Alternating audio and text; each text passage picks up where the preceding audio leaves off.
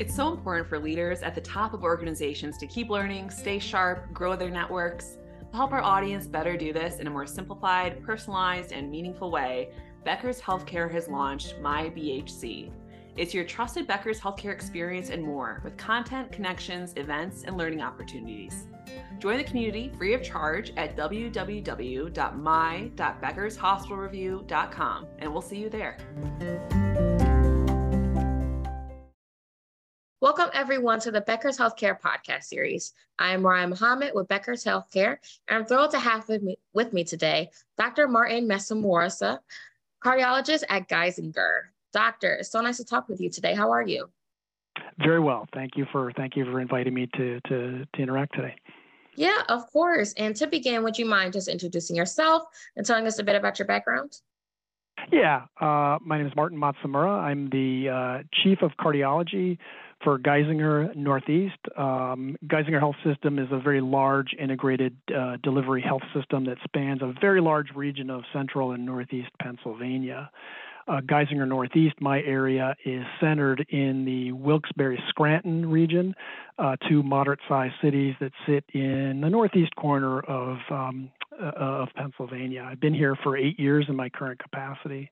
Prior to that, I've had some experience in academia at the University of Virginia, in industry, doing drug development at GlaxoSmithKline, and in private practice. So I've sort of done a little bit of just about every kind of work setting you can do in cardiology.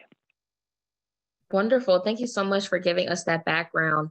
And to begin with the real questions of the podcast, I guess I should say, the first question I wanted to ask you, Doctor, are what are the top 3 biggest issues in cardiology today that you're seeing?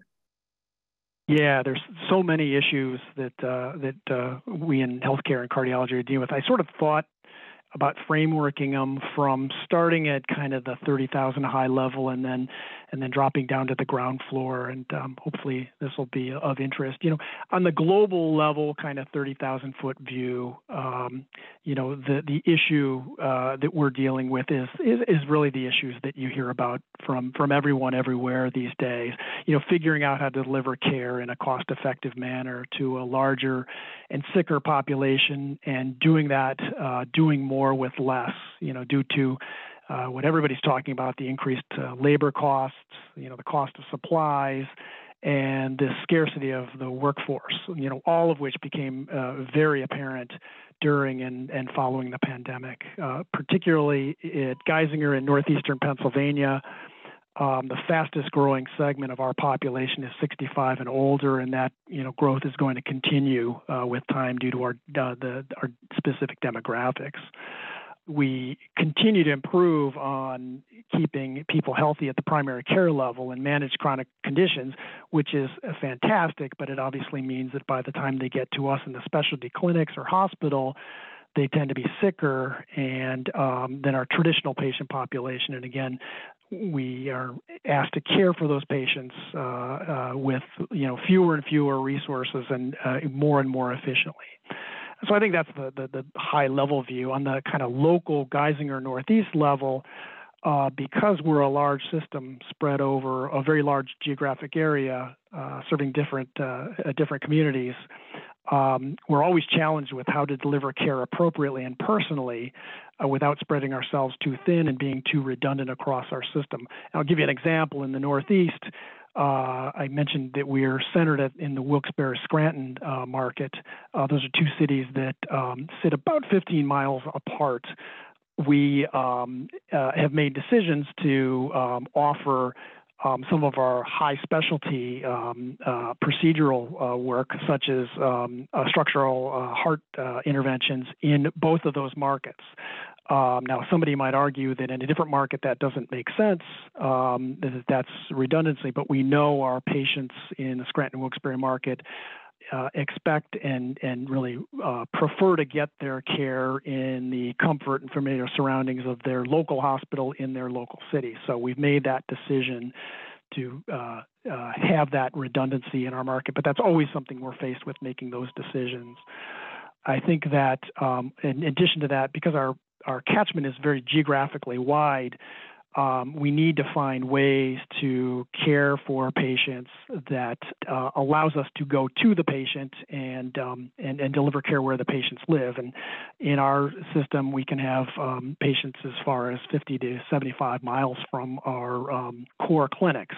In the past, we've addressed this with outreach clinics, but even outreach clinics don't address fully meeting the patient where they are. So we've really tried very hard, and we're actively trying to leverage telehealth and virtual health care services to better deliver care to our patients.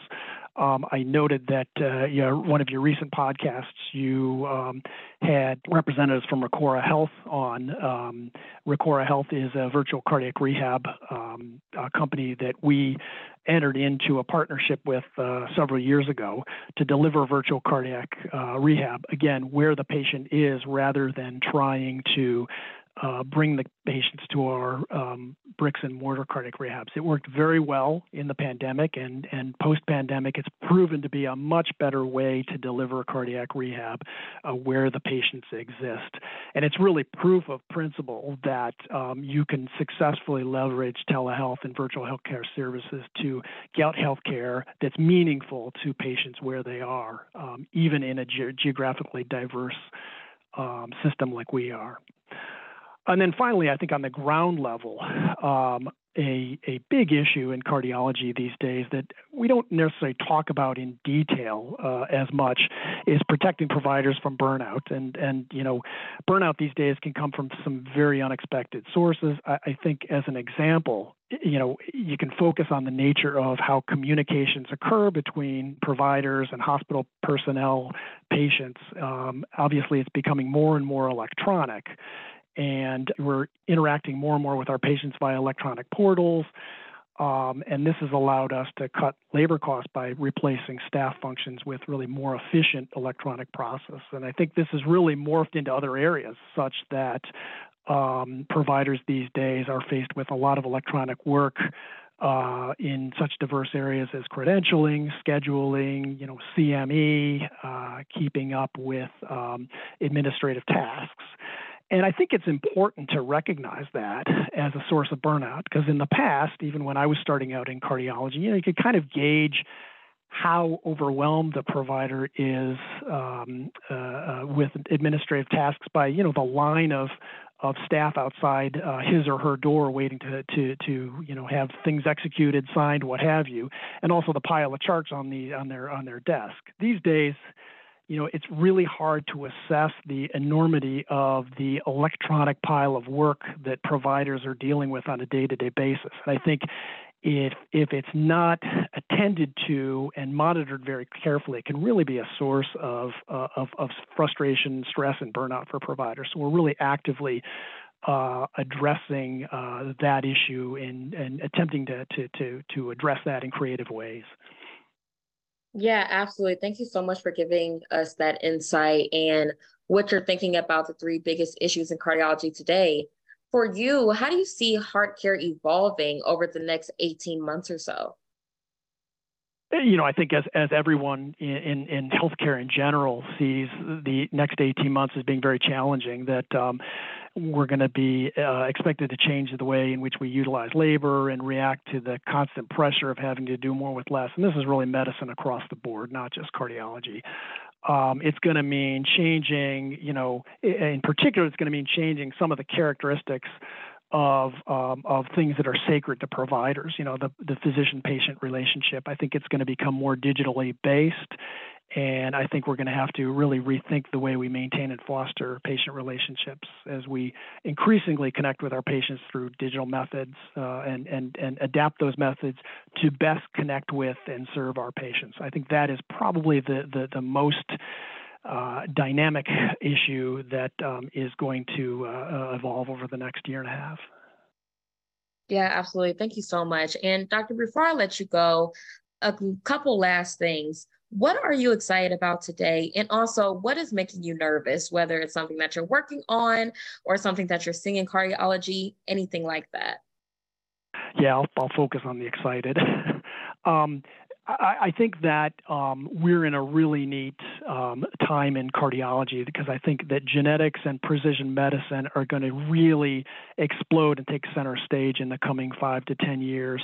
I think using oncology as an example, we've seen over the last decade how, genetics, understanding the genetic basis of clinical disease and tailoring therapies based on those genetics has just absolutely revolutionized oncologic care and care of oncology patients. And I see the same thing happening in cardiology in the coming 5 to 10 years, where we will understand better the genetic basis of some of the diseases we've been treating for decades, and that will both allow us to predict outcomes and pathology and the need for aggressive therapy for patients. It will allow us to better counsel patients on the heritability of diseases, that is screening siblings and screening children for diseases that afflict parents.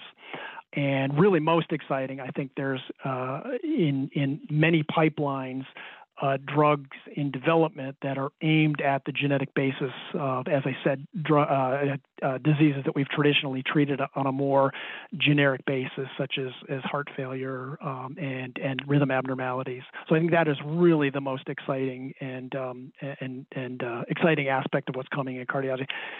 In terms of what's makes me nervous, there's as we've sort of touched on and others have touched on, there's just unprecedented industry headwinds that are challenging healthcare across the board because of the big things, increasing cost of labor, supplies and drugs, and the decreasing scope of our workforce. I think that is something that's going to require us to, think outside the box and be very clever and very proactive to find solutions to remedy those headwinds, because I don't think they're changing in the near future. Thank you so much for those final thoughts. Did you have anything else to add? I don't think so. I think that's it. Thank you. Okay. Perfect. Yes. Well, thank you again so much for those final thoughts, Doctor. This has been an amazing discussion. So again, I want to thank you for coming on Becker's Healthcare. We really do appreciate it. And I look forward to connecting with you again soon. Same. Thank you very much.